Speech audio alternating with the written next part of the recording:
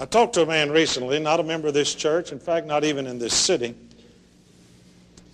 who said to me, Buckner, I've been through a terrible time of surgery, and he has been, very critical surgery, very serious surgery.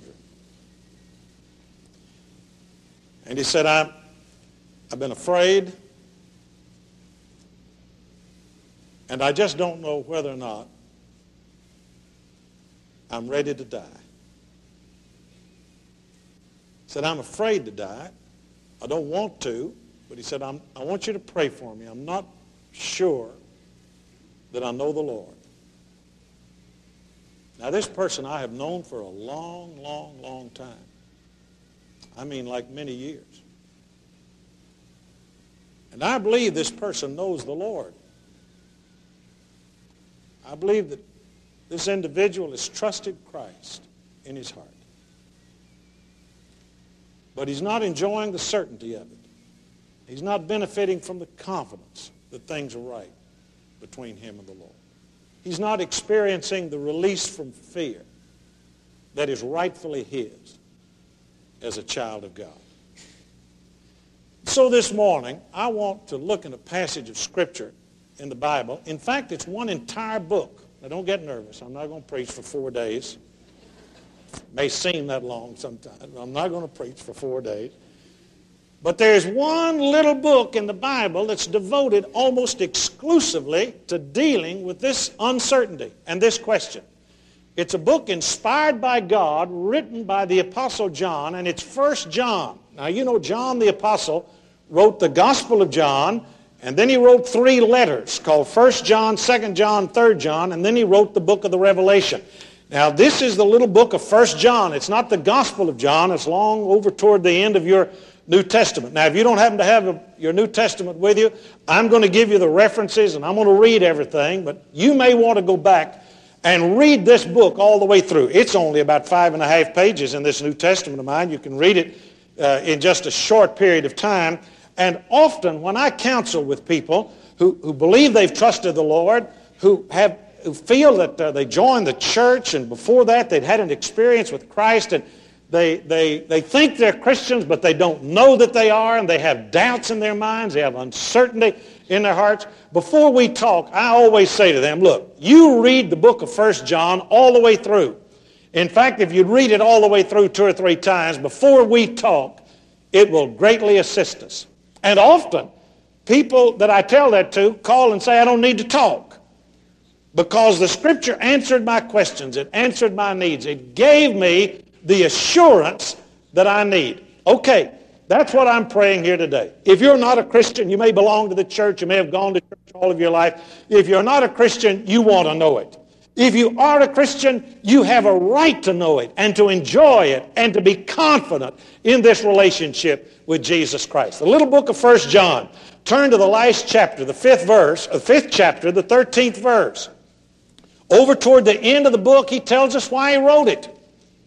He says in the 13th verse, These things have I written unto you that believe on the name of the Son of God. That's you, isn't it? That's most of us, probably. Maybe all of us. You believe the New Testament account. You may have some questions about some of the miracles or some of the processes and some of the things that happened, but you believe God. You believe God created the heavens and the earth. You believe the Bible is the Word of God. You believe Jesus Christ was the Son of God. You believe all of that. John's writing this to us. A lot of us who have grown up surrounded by so much cultural Christianity. We've been acquainted with so many of the facts of the Bible all of our lives because we were privileged to be born in America, privileged to live in the West. Okay, this is for us. I mean, it just shoots right down our pipe. These things have I written unto you that believe on the name of the Son of God, that you may, and here comes the great word, that you may know. That you may know it. So that it won't be uncertain. So that you will not be afraid. So that you will not be doubting. These things, he says, I have written unto you that believe on the name of the Son of God, that you may what? That you may know that you have eternal life. That you may know it. You see, it's God's will for us to know, not so we can puff ourselves up with pride and say, oh, look what a good boy am I, that kind of Jack Horner religion, and say, oh, boy, I'm saved, I'm a Christian, I can do anything I want to do. That's not it at all. Because the realization that God has come into our lives and that he has given us salvation doesn't make us proud. It makes us grateful to God. That we can relax not in our own attainments, in our own goodness, in our own morality, in our own church membership, in our own liturgy, but we can reside in the character and the nature and the Word of God. Now that's something. I tell you, that take a lot of fingernail biting out of our living. These things, he says, I've written to you who believe that you may know. Well, what things is he talking about? That's what this whole little book's about. Now, I don't have time for all of them, but I'm going to mention 2 or 3 of the gauges. The gauges, the tests, so that you and I can look into our own lives and look into our own hearts. Now, these things are written. What things? Okay, one of the first ones is in the first chapter, beginning with verse 6. Beginning with verse 6. Now, I want you to listen to this. I want you to listen to this kind of John's play on words here. I want you to listen to the relationship between saying and doing. Listen. If we say, verbally, if we say we have fellowship with him and walk in darkness, we lie and what? Do not the truth. He doesn't say we haven't said the truth. Truth, according to the Bible, is not something you say, it's something you are. Truth is not words. Truth is a life. Truth is deeds. In fact, that's where the word belief comes from. It comes from a combination of 2 old English words, by life. By your life, you declare your belief. Belief is not just cerebral. It's not just something that goes on between your ears. It's something that goes on in your feet and with your hands, with your actions. If you say you have fellowship with him but walk in darkness, we lie and do not the truth. What we say may be the very words of God himself. But truth is not just verbal. It's personal. We say we have fellowship with him, but walk in darkness, we lie and do not the truth. But if we walk as we talk, in other words, that's what it is. If we walk in the light, as he is in the light, what happens? We have fellowship with each other. And I tell you, one of the things you're going to read throughout this book of 1 John is the emphasis on together, on each other, on the body of Christ, on our relationship to one another. If we walk in the light, as he is in the light, we have fellowship with each other, and the blood of Jesus Christ, God's Son, goes on cleansing us from all sin. Now, in case somebody misunderstood that somebody says, okay, I'm over here, and I say I believe in Jesus Christ as my Savior, and I'm trying to live my life in a way that is in keeping with his will. Man, I'm something else. I'm getting there. I'm a devoted, dedicated Christian. I'm almost perfect. In fact, it's just hard for me to find anything wrong with my life. In case you begin to be tempted to that extreme, John comes in inspired by God with that next sentence, and he moves way over here to the other side, and he says, wait a minute, if you say you have no sin, you're a liar. If you react to what God has done and to what God is doing and to the peace of God in your life, if you react with pride and a feeling of superiority and personal excellence, if you begin to react like that, God says, wait a minute, if you say you have no sin, you deceive yourself, you trick yourself, and the truth is not in you. You know what God wants us to do? He wants us to be right over here in the middle. Not getting off the road on the right side, not getting off the road on the left side, because if you notice, as the philosopher said long ago, extremes meet. extremes meet. What God is saying is this. Look, you are to be right in the middle between your talking and your walking.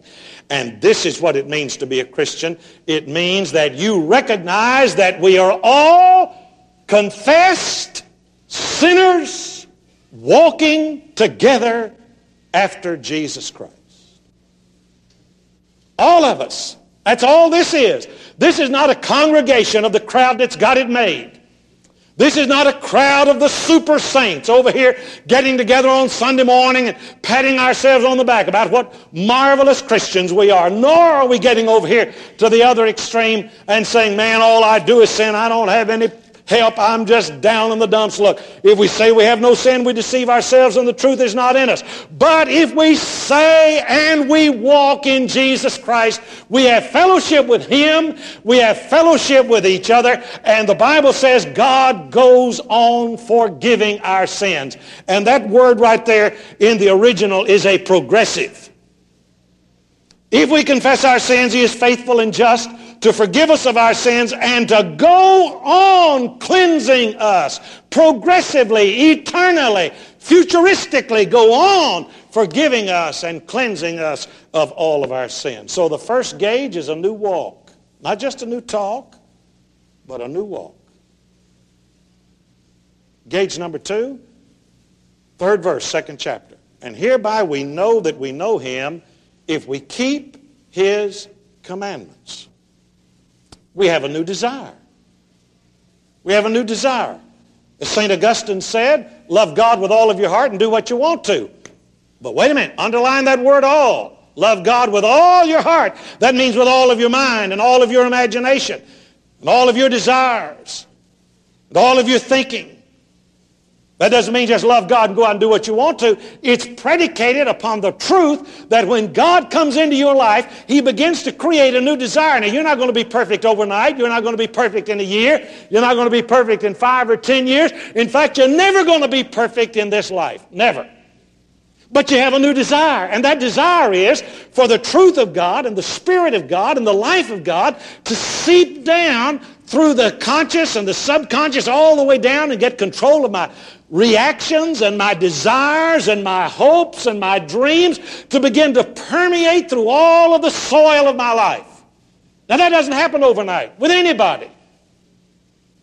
But it's something that's begun. That's what it means to be a Christian. You say, I've trusted Jesus Christ. I believe in him. I have confessed him with my mouth. I'm endeavoring to confess him with my feet by the way that I live. I have a new desire, but I tell you, Bugner, I need help to live up to that desire. Wonderful, so do I, and that's why we need each other. That's why we're here. That's what it means to be a member of the church. That's what it means to be a member of the body of Christ. It's to encourage one another in this desire that has been planted in us, not by ourselves, but by Jesus Christ. The second gauge, a new desire. Now, the third, move over to the 3rd chapter and the 14th verse. 3rd chapter, the 14th verse. Now, here's that word again. We know. Did you notice it in the last chapter, 2nd chapter, in the 3rd verse? Hereby we know that we know him if we keep his commandments. Do you hear that recurring theme? Know, you can know, you can know. We know that we have passed from death unto life because we love each other. We love each other. Now let me tell you something. I know there are a lot of things wrong with the church. I know a lot of more things are wrong with the church, and I don't mean just Trinity Baptist Church. I mean churches everywhere. But I read articles in secular magazines and sometimes religious publications and even sometimes by people who profess to be devoted Christians who are just raking the church over the coals. Let me tell you, I know all about that. I know more about its problems than some of these folks who are writing articles about it as authorities. It has a lot of frailty in it. It has a lot of failure in it. It has just human beings in it. And it's going to be that way as long as I'm a member of it. And it's going to be that way as long as you're a member of it. And frankly, I am distressed and sometimes lose my patience with these individuals who are constantly raking the church over the coals to salve their own conscience or to try to bind up a hurt spirit. You know, the church, with all of its failures and frailties, fallibilities, with all of its human error, listen, the church is the bride of Christ. It is his bride. That's what he says. And one of these days, he's going to come for his bride. Now, you can say some things about me, and I may ignore it. I may say, well, he's just a nut. But let me tell you, you say something about my bride, about my wife, and I may move back on the other side of 1946 in a hurry. And some things I say and attempt to do won't be Christian at all. Now, I'm not projecting onto God the frailties of my own human flesh, but listen to me. When you start talking about the church and you start talking about being faithful to it and being involved in it and being supportive of it, I want you to know you're not talking about a human organization. You're talking about, with all of its frailties, it's got Simon Peter's in it, it's got James and John's in it, it's got Simon Peter, it's got Paul in it, it's got John Mark who went home in it, it's got all folks like that in it, but listen, it's the bride of Jesus Christ. And you need to be a part of it, you need to be involved in it, you need to be supportive of it. That's what it means to love the brethren. It doesn't mean just love them when they're lovable. It means love them all the time. We know we've passed from death unto life because we love the brothers. Listen, he who does not love his brother lives in death. Now that's right there. Whoever hates his brother is a murderer. That's what God said. Henry Nouwen is a Catholic priest, and I was on a retreat with him not long ago, and he's written some remarkable books. We have 2 or 3 of them in our church library, and one of them is a book entitled Reaching Out, one of the best books on prayer and the spiritual life, the Christian life that I've ever read. It's just so down to earth and so real. I recommend it without hesitation. Henry Nouwen says in his book that there are 2 kinds of people in the world, basically 2 kinds of people in the world. One is a person who is a clenched fist. And the other one is a person who's an open hand. Isn't that interesting? You're either a clenched fist or you're an open hand. You're either hostile or hospitable. Hostility or hospitality. One of the 2. Characterizes most people. That's what the Lord is saying here. He's saying to be a Christian means that you are helpful to other people and you love other people. That's what he says over in the 4th chapter of the 11th verse. Beloved, if God so loved us, now I want you to point out what I want to point out what he's saying. God loved us like we were and like we are. Now, if God, who is perfect and who is holy, if God so loved us, we ought also to love each other.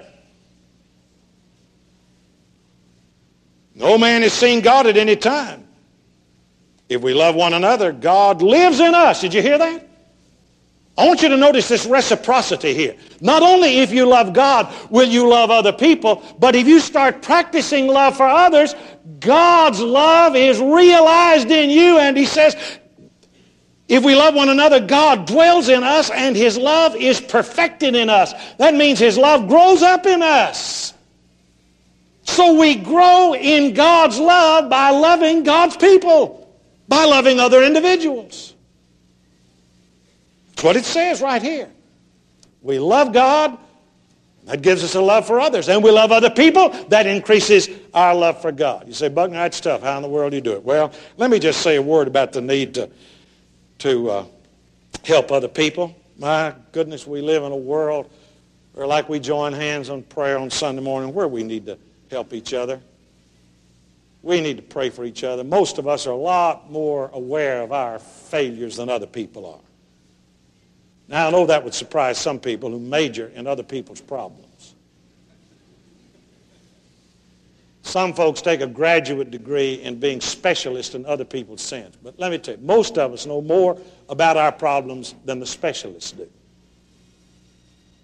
And what most of us need is not someone else pointing out the problem. What most of us need is someone helping lift up our hands. Moses even needed that, do you remember? He needed people to stand beside him and lift him up. Ann Landers is a favorite of mine. I don't know whether you read her or not, but how many of you do? Okay? A lot of you. Well, you know who I'm talking about, of course. Ann Landers said that the three greatest lies, you know what the three greatest lies are? Number one, the check is in the mail.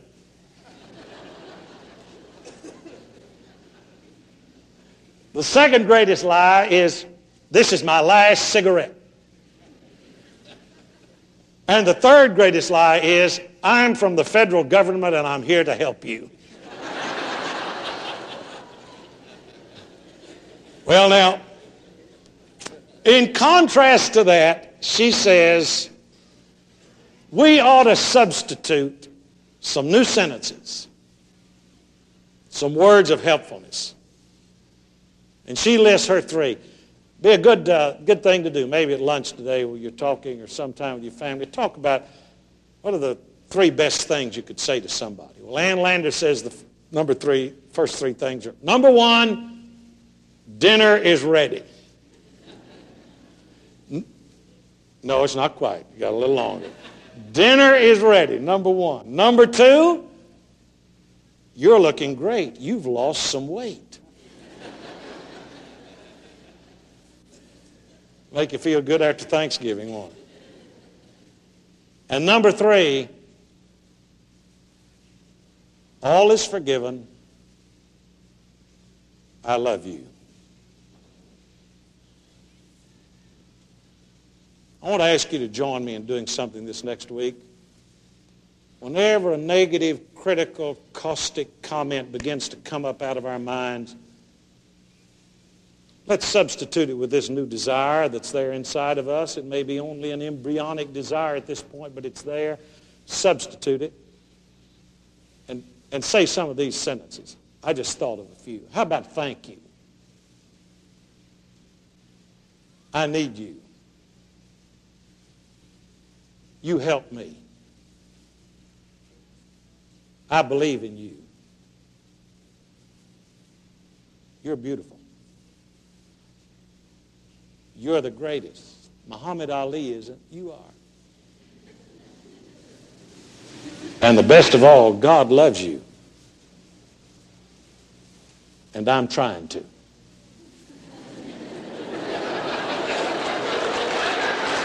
Now, the reason I say that is because you've got to be honest about this thing. And it's not easy to love people who are unlovable. Is it? It isn't for me. To love people who are unlovable. Jesus said you need to love other people as you love yourself. Well, if I can find out how I love myself, then I can find out how I'm supposed to love other people. Well, to begin with, I've got to learn how to love myself, not in egotism, but to love the fact that I am loved by God. That makes me worth something. And it's on the basis of the fact that God loves me, as it says right here in the 19th verse of the 4th chapter, we love him because he first loved us. And we get a new view of ourselves, a new opinion of ourselves when we begin to see ourselves as the object of God's love. Okay, then I can begin to say, hey, I need to love you like I love myself. And I begin to realize that I don't always like myself. I don't always like what I do. I don't always like what I say. I don't always like the way I act and react. But I can love you. How can I love you? Can I do it through my own energy? Can I do it just by willing myself to do it? Can I do it by reading books by Napoleon Hill on the laws of success? No, all of those things are good, but that won't work. God's not foolish. Look at that next sentence. He knows exactly what we need to be able to do this. You get through reading that 11th and that 12th verse. If God loved us, we ought to love one another. That's what ought to, but we don't. We can't as we are. If we love one another, God dwells in us and his love is completed and perfected in us. Yeah, but I don't love like that. Okay, how does it happen? Verse 13. And here's the next point. Hereby, know, there's that word again.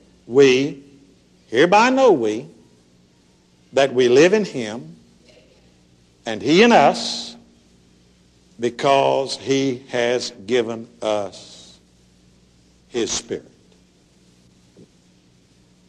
The only way I can love people as I love myself, the only way I can love people the way God wants me to, is for me to have some God inside of me. Have God's Spirit in there, infiltrating into my spirit, overcoming my selfishness and my pride and my indifference or my hostility. The only way I can do that is for God's Spirit to come inside of me. Well, you say, Buckner, how do you do that? You have to jump up and down, scream and holler, twist God's arm, pray all night? No. All you got to do is ask him. He said that. All you've got to do is ask. Just ask. And he will fill you with his Spirit. Believe it. And it will begin to happen. Just believe it. Now, you need to do something to help yourself, though. All of us do. That's the reason the Lord left the church here. If the only reason was just to have people accept Christ, then the moment a person accepted Christ, the Lord take them on to heaven. He just leave a little forward unit here, of 8 or 10 folks just to get on the radio and television every week and read John 3:16. As soon as the person believed it, God just take them on to heaven. No, sir. He left us here because he wants us to grow in grace. He wants us to know his Spirit. Well, to do that, we need to get in the atmosphere of his Spirit. We need to get around people who are his, and we begin to catch the Spirit, and it begins to catch us. Oh, you know what a Cowboy fan I am, and I watch them on television, and that's exciting, and I get there, and I just, I'm pretty calm most of the time. Martha gets all worked up and excited about it. But I get all enthusiastic about the Cowboys on television. But let me tell you something. There's nothing like being there, and I've been there a number of times. In fact, I was there this last Thursday, and I froze to death. But I was so excited about being there, and you catch the spirit of it by being there. Now, you can watch it on television, and you can sit there and warm detachment and watch it, and it's good. It's good, but it's not the same. Or you can move a little further away and you can listen to it on radio. Or you can wait until Monday morning and read about it in the newspaper. You see, the further you get away from participating in the actual event, you experience a diminishing of spirit. The same thing happens in the fellowship of Jesus Christ.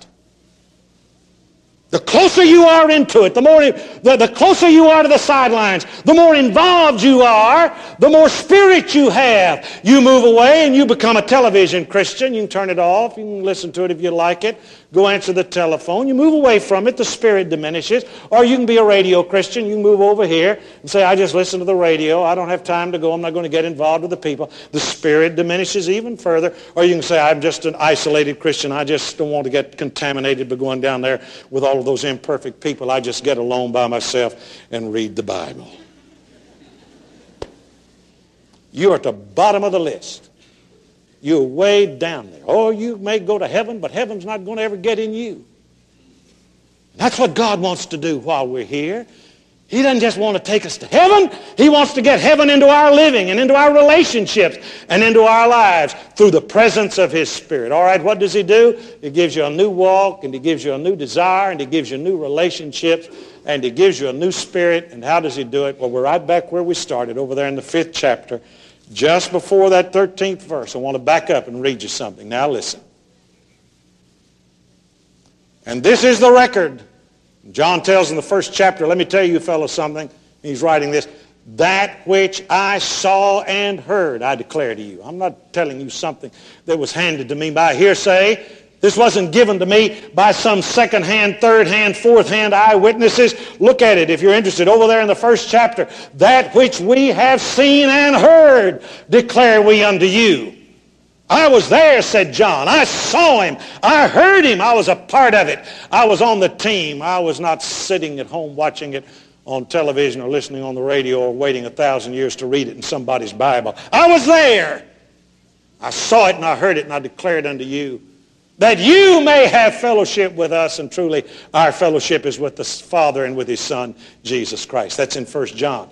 Now that's what he's saying here. Now listen, over to the last of the letter now. And this is the record, 11th verse, that God has given to us eternal life. It's not ours. We haven't earned it, bought it, deserved it, any of that. God has given to us eternal life. And this life is in the Son. He that hath the Son has life. And he who does not have the Son does not have life. Closed fist, open hand. If you'll just open your heart and invite Him, the Son of God, the Son of life, will come into your life. And He'll give you a new walk, and a new desire, and a new relationship, and a new spirit. And that's just for openers. There's more. More. More. Would you bow your head and close your eyes? Everybody. I want to say a word. I want to impress upon everyone, myself and every member of our staff and every deacon and every officer of this church. I want every one of us to pray right now, Lord, come into my life in a new and fresh way. For this invitation is not just for people who are going to accept Christ as their Savior or people who are going to move their membership into the life of this church. It's for me. It's for you. It's for every one of us. Say, Lord, as I'm saying, even as I say these words, Lord, come into my life in a new way, a deeper way. Help me, Lord, to ask you to fill me with your Spirit and then to believe you've done it. And then to start looking for the evidences of this newness. And help me, Lord, to begin to yield to some of the temptations of your Spirit. I've yielded to the other temptations so long that I need some help, Lord, to start yielding to some good temptations, some good impressions, those impressions of your Spirit. And so I have these desires. Help me, Lord, to express them to these new relationships.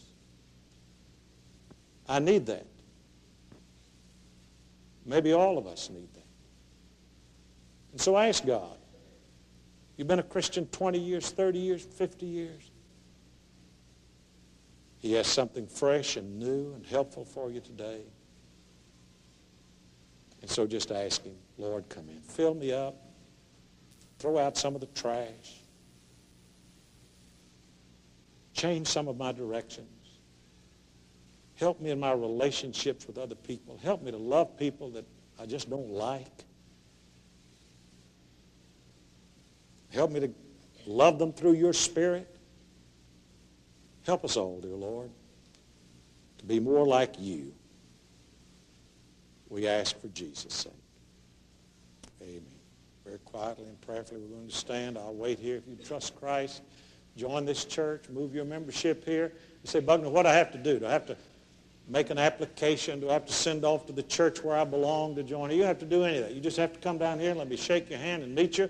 We'll get some information from you. We'll write to church. We'll talk to you. We'll answer your questions. We'll do anything to help you. It's not difficult to do it all. You don't have to bring any recommendations. We're not going to send out any questionnaires or anything like that. We're interested in you, just like you are. That's why we sing, just as I am. That's the only way any of us can come. That's the way we invite you to come right now. And so let's do. Let's stand. Let's sing together.